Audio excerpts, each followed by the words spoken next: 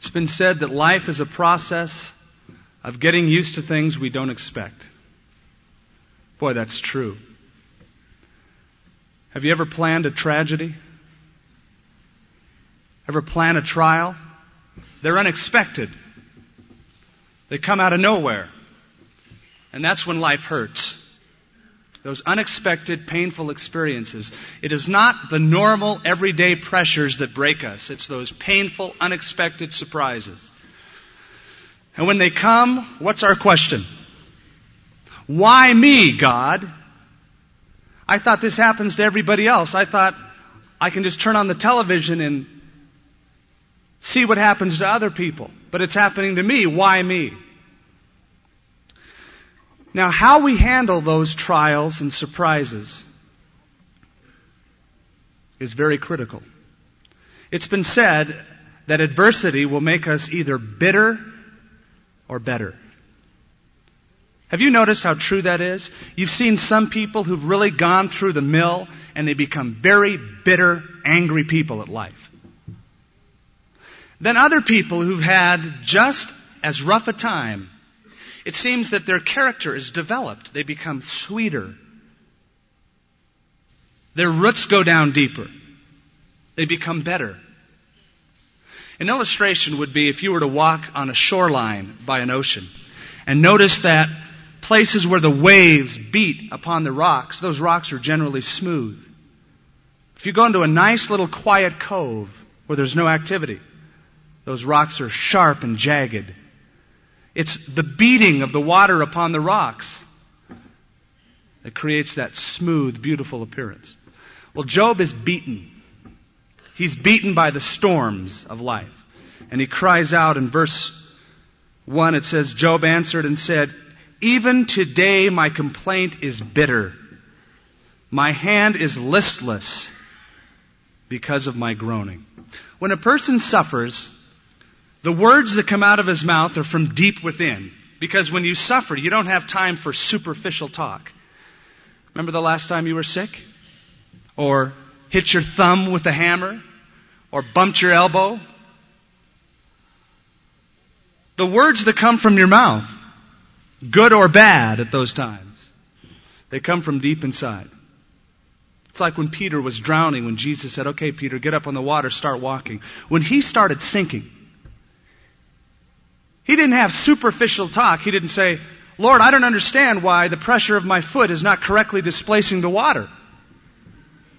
He said, Lord, save me. 3 words.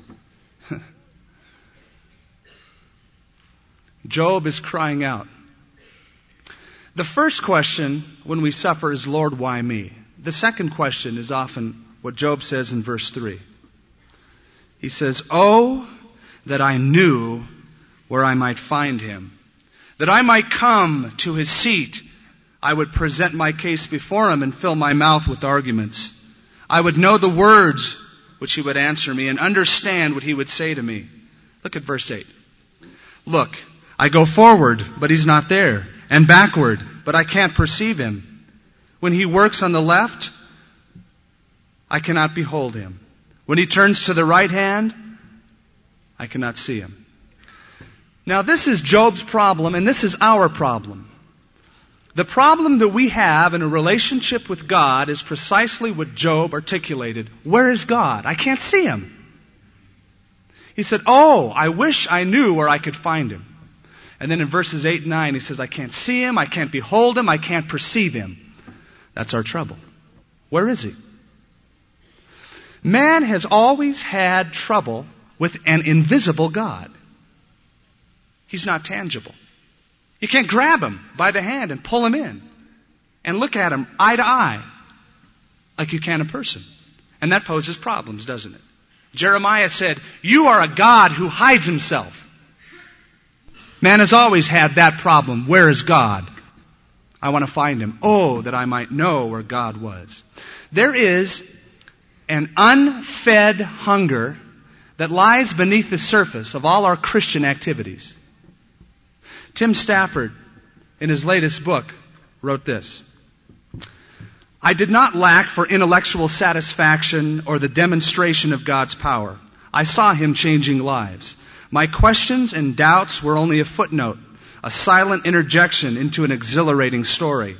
On a man-to-man level, Christianity was wonderful. It was the man-to-God level I felt shaky about. I wanted more. I've come to realize since then that I was not alone in my longing. It's just that such questions aren't usually voiced.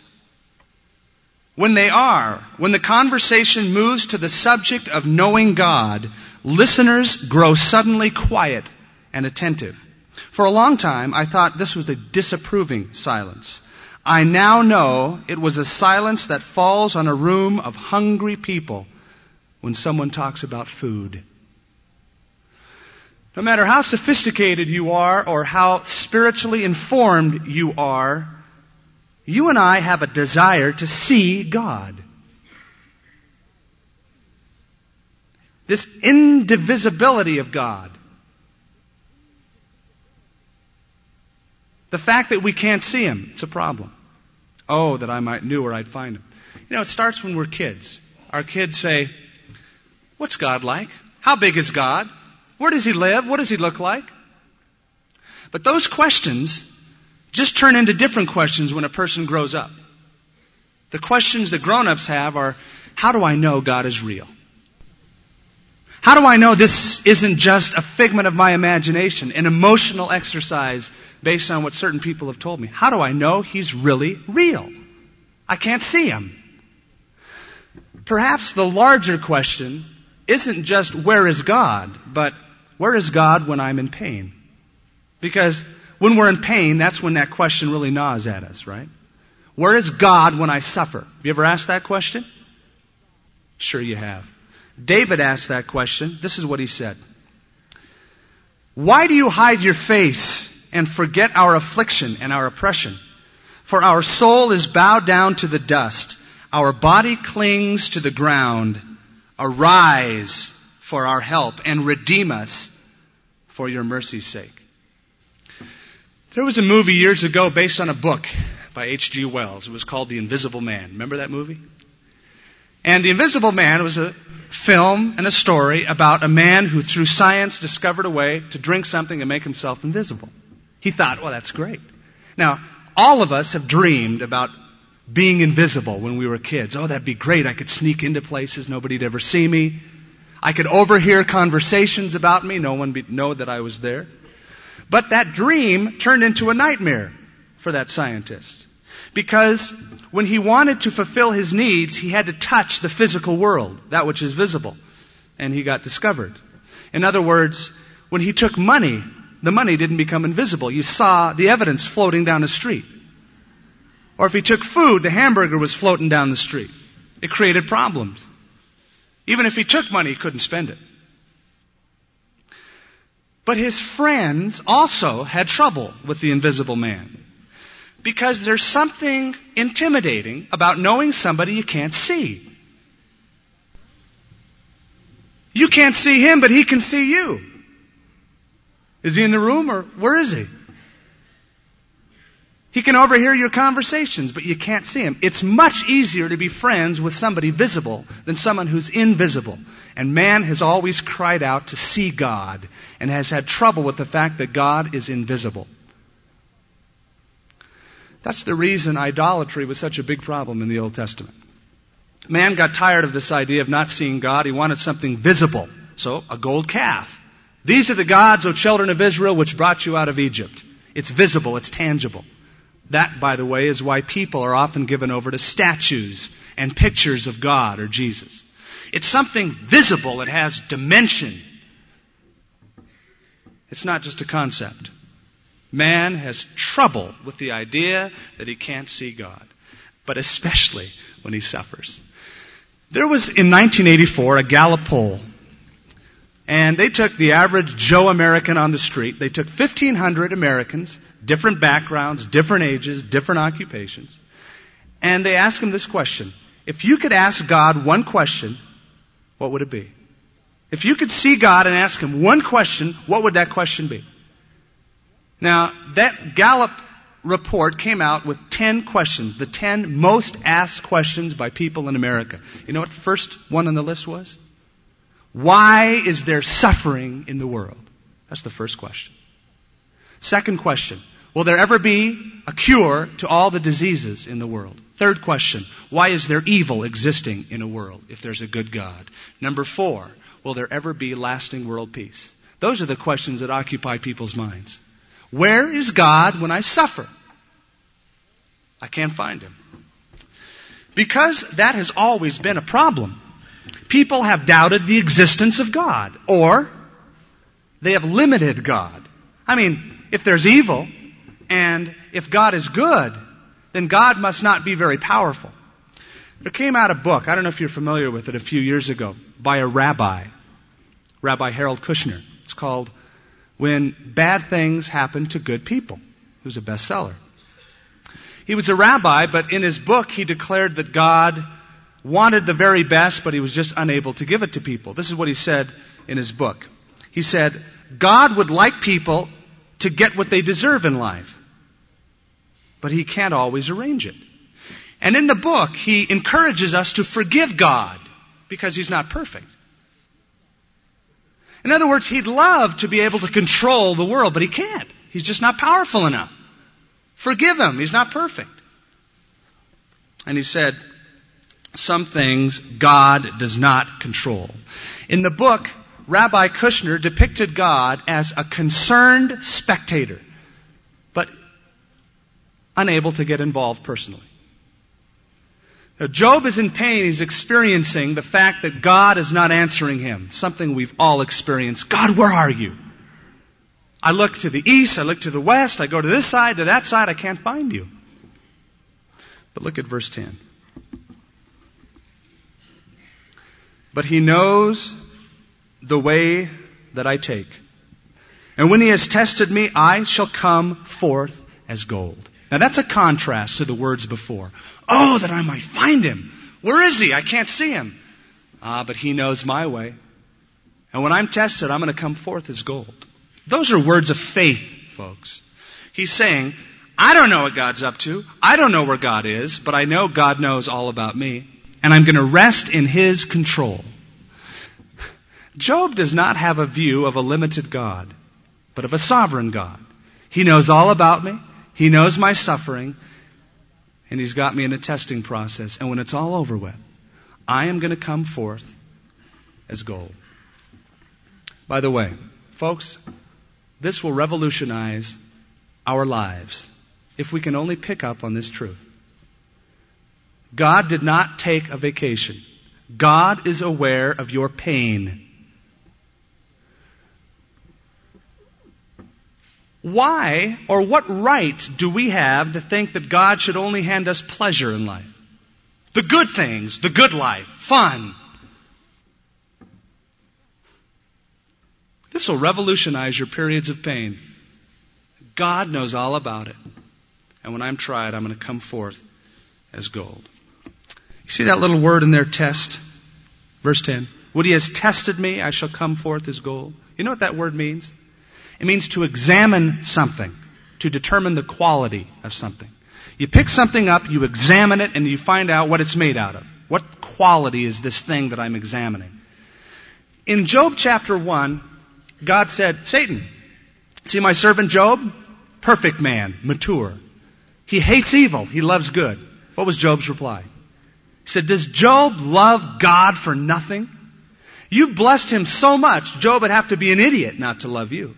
In other words, Job serves you because you serve Job. He accused Job of being mercenary. That the only motivation that men love God is because of the blessings, the material prosperity and blessings that they get out of God. And so Job was stripped emotionally, physically. He lost his kids. He lost everything until life was boiled down to just Job having God. He had nothing else but God. Everything was taken away to test him, to see what he was made out of. And Job in another place said, though He slay me, yet I will trust Him. Job was tested, and he recognizes there's purpose in my pain. Now, this is the great dividing line between a believer and an unbeliever. An unbeliever can't say this. An unbeliever sees no purpose in pain or life in general. He's just evolutionarily placed upon this earth, and he has to make the best of it and climb the social ladder and make the best out of his life, and it's just happenstance. He sees no real purpose or divine direction. A child of God does. He sees that there's purpose. He sees that even though I'm going through the pits, God has a reason for it.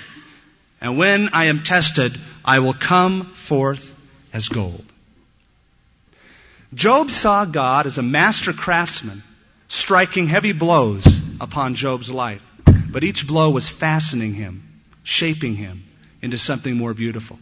You know, in the old days, the goldsmiths would take gold and they'd burn it. They'd liquefy it. They'd put it in a heater till it bubbled. And the impurities would rise to the top. And when the impurities would rise to the top, they'd take a skimmer and they'd skim off all the garbage. And they'd let it boil again. And the impurities would rise to the top and they'd skim off the garbage. They'd let it harden. They'd do it again. They'd put it in the furnace. And so they put it in the furnace. It would melt, take off the impurities. They'd let it harden. And they'd do it all over again. When do you think a goldsmith knew when to quit? He knew when to quit when the gold was in a liquid state and it was in the fire. After the impurities would rise, he'd skim off those impurities. He'd look in the vat. And if he could see his reflection in the vat, without all the little dots of impurity, he knew the gold was done. That's exactly what God does to us. Puts us in the furnace. When are we done? When the image of Jesus Christ is so beautifully reflected in our lives that we don't need it anymore. Now, isn't that exactly what Peter said? In the first chapter of 2 Peter, listen to this.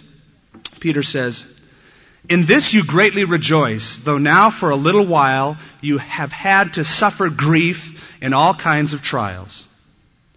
These have come so that your faith of greater worth than gold, which perishes, even though refined by fire, may prove genuine." A word of comfort. If you're in the furnace, God has His eye on the temperature gauge. He's not going to forget it. He's not going to walk away and let you burn. Job didn't say, when I'm tried, I'll come forth as crispy critters or burnt toast.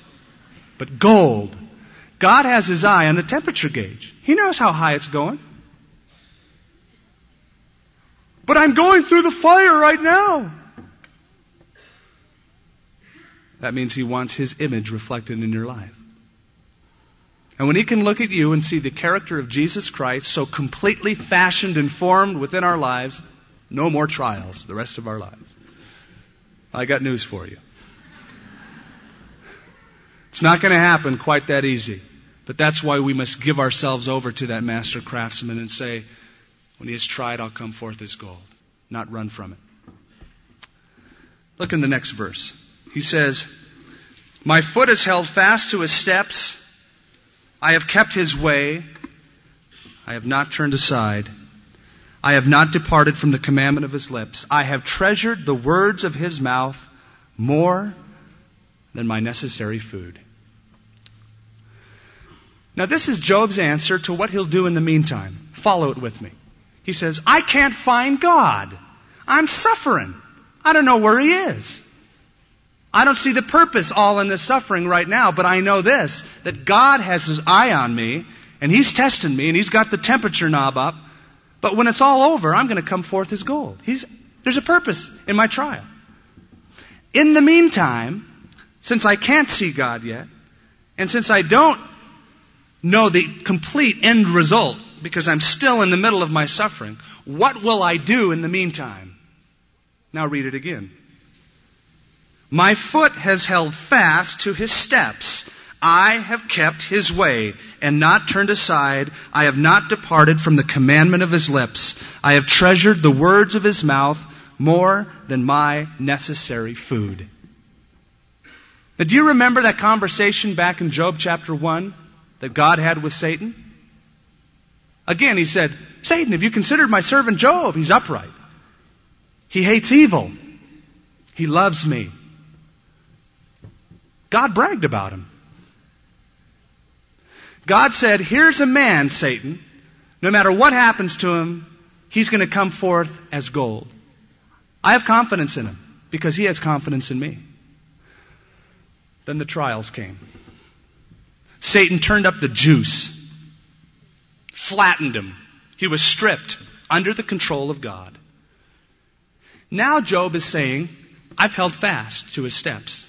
I have not gone to the right hand, to the left. I have not departed from his commandments. I'm trusting in his word. In other words, he's saying, I have stuck it out. I didn't wimp out on the Lord. I've been dogging his footsteps everywhere. I haven't turned to the left hand or to the right. I haven't slackened my pace on this road. I followed God when the sun's been shining and when it's been raining. If there's mud holes in the road, I'll still follow him. When the road's nice and the sun is out and everything's green, I'll follow him then. But I am not a fair weather follower. I've stuck it out. I've followed in his footsteps. I haven't gone off the path. You know what that spells? Perseverance. Perseverance. I found it interesting in the New Testament, there's only one mention of Job. Only one time Job is mentioned, and I think it's noteworthy that we find out where. Turn to the book of James, chapter 5.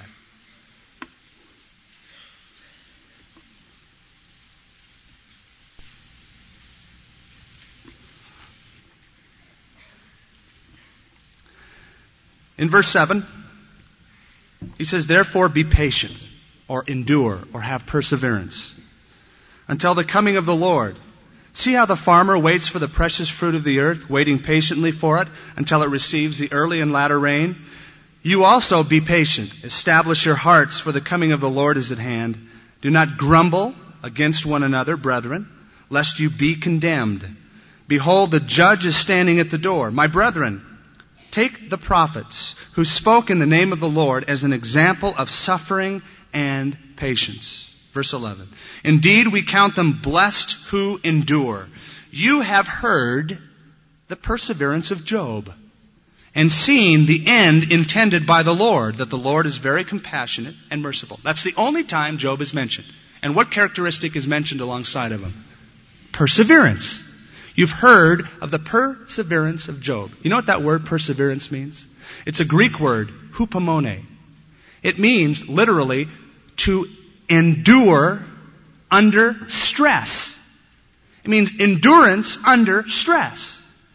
It means that even though you want to give up, you don't. Even though everything around you says, quit, you don't. Like Job's wife who said, curse God and die. He says, no. I'm going to endure. I'm going to stick it out. Perseverance is determination when your emotion stops. It is determination when your emotion stops. When you don't feel like following God anymore. It's been a tough year. What has God done for me? I've been reading the Word. I've been going to church. I've been witnessing. But I still have this thing, this suffering. But I'm not going to quit. Even though my emotions say quit, I'm not going to do it. And you know what? That separates an immature Christian from a mature Christian. They tough it out. It's not easy, but they tough it out. I'll show you what I mean by that. Turn back in James a couple chapters to chapter 1.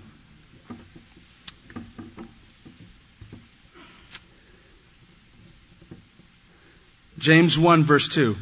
My brethren, count it all joy when you fall into various trials. You think, oh, give me a break. What do you mean count it all joy? Why? Knowing that the testing of your faith produces patience. Better word would be perseverance or endurance. But let patience or perseverance have its perfect work, that you may be perfect or mature and complete, lacking nothing. I'm going to read that to you in a whole different version called the J.B. Phillips translation. Now listen closely. When all kinds of trials crowd into your lives, my brothers, don't resent them as intruders. Welcome them as friends. Realize that they have come to test your endurance.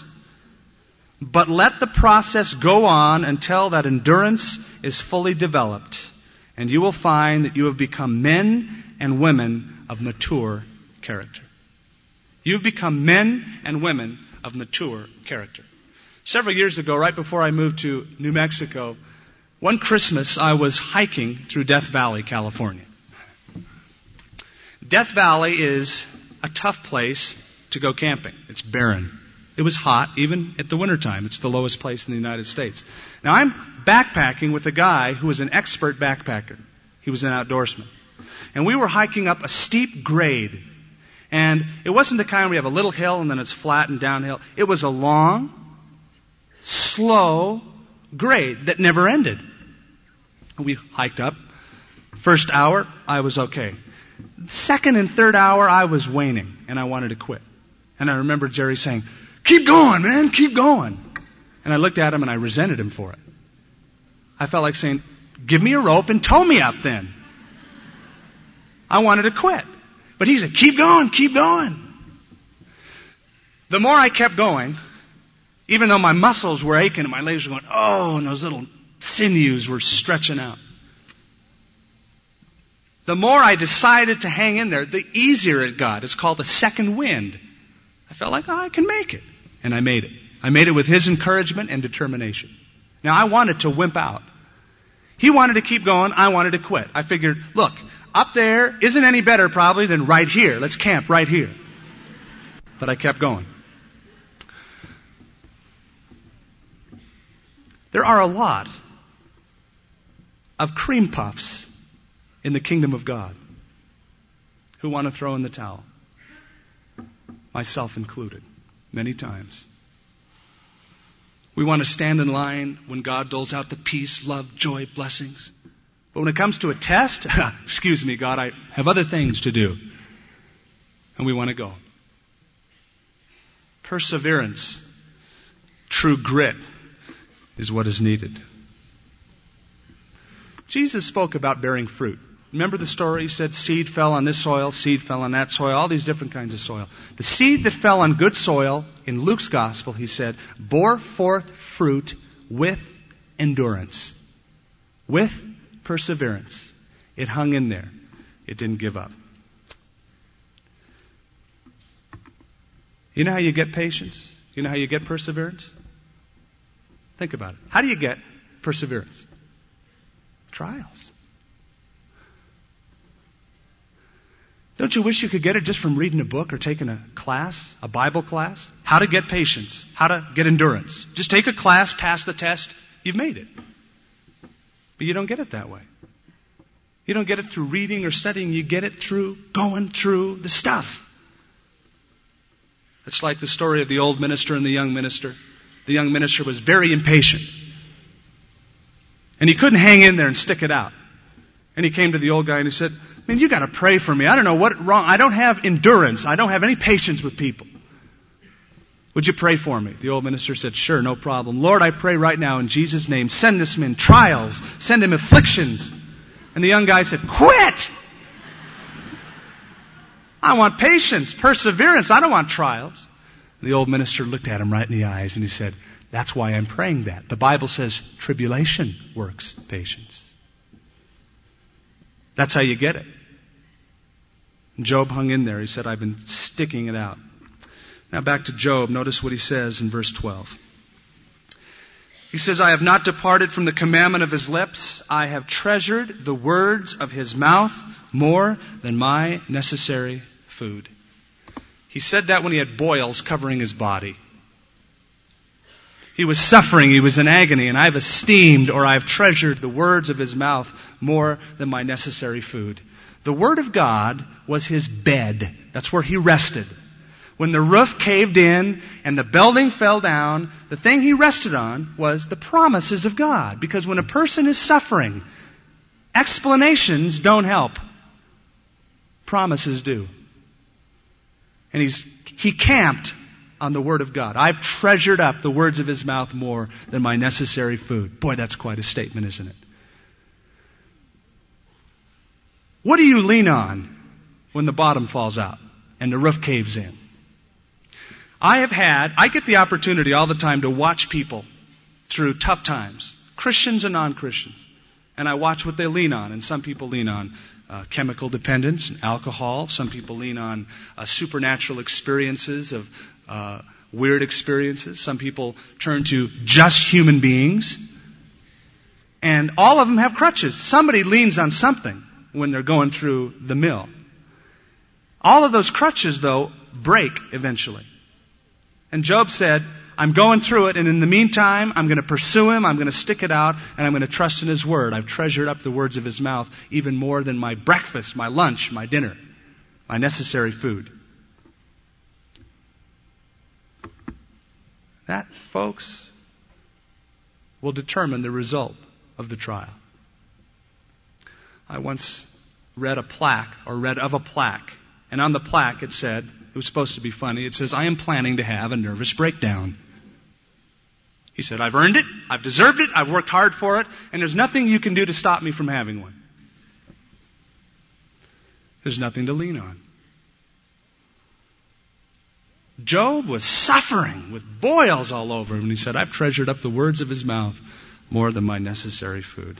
Necessary food, not desserts. In other words, the priority of my life is the Word of God and the promises of God. I've treasured them. I've held on to them. You know what the principle in that verse is? Hunger springs from recognition of need. I'll say it again. Hunger springs from recognition of need. Have you ever wondered why one person can come in contact with the Scripture and it can change him dramatically, and another person can come in contact with it? There's no change. He's cold to it. He's indifferent to it. You know why? One recognizes the need, the other doesn't. There's no hunger. There's no anticipation. There's no real drive. But when a person senses his need, there is a change. May I encourage you to buy a Bible? Boy, doesn't that sound simplistic? Most of you have them, but a lot of you don't. A lot of you come and you don't even have a Bible. Buy a Bible. Read the Bible. Stand on the Bible. Don't just keep it on the coffee table and press flowers in it. Read it. Some of the best thing that can happen to us is that we get spiritual indigestion. Burp up some scriptures during the week. We fill ourselves with it. Someone once said, when a man's Bible is coming apart, it's an indication that he himself is not. He reads it so much, that thing's getting tattered and torn. It shows that he's living the Word of God. Now, some of you folks are being tested. Pain has invaded your life. Why me, God? I want to quit. I want to run. Right? You know, the same thing happens to an oyster. For some reason, a piece of irritant, a piece of sand, penetrates the skin of an oyster in between the shells. And that irritation gets inside and it causes pain. And immediately, the oyster sends out secretions to cover that irritation. You know what it's called? A pearl. In other words, a gem is born out of irritation. There are other oysters that doesn't happen to. There's no pain, there's no problem, and there's no pearl. And those oysters are useless, or they're good just for a restaurant. You can eat them and throw away the shell. But the most costly oysters are those that have the pearl inside. And a pearl is born out of irritation. And Job knew that. That's why he said, I'm going to come forth as gold. Let's pray. Heavenly Father, you are in charge of refining our lives. And we're wincing. A lot of us don't like that. We would rather get out of it. We'd rather you just hand us a big bag of fun. But Lord, you love us so much more than that. You don't desire that we have shallow lives, but that our roots go down deep. So Lord, first of all, we affirm your control. You're in charge. And you, Lord, we give you the permission even to hand out those unexpected surprises. Knowing that you're aware of our condition, knowing that you're refining us. Lord, in the meantime, we are committed to you. We sing all the time, I've decided to follow Jesus. Lord, we are following you, whether the road is smooth or rocky, whether it's sunny or it's raining. And Lord, we hold on to your precious promises until this trial is over, until this life is over, and we see you face to face. We can't see you, Lord, but we can certainly see the evidences of your work.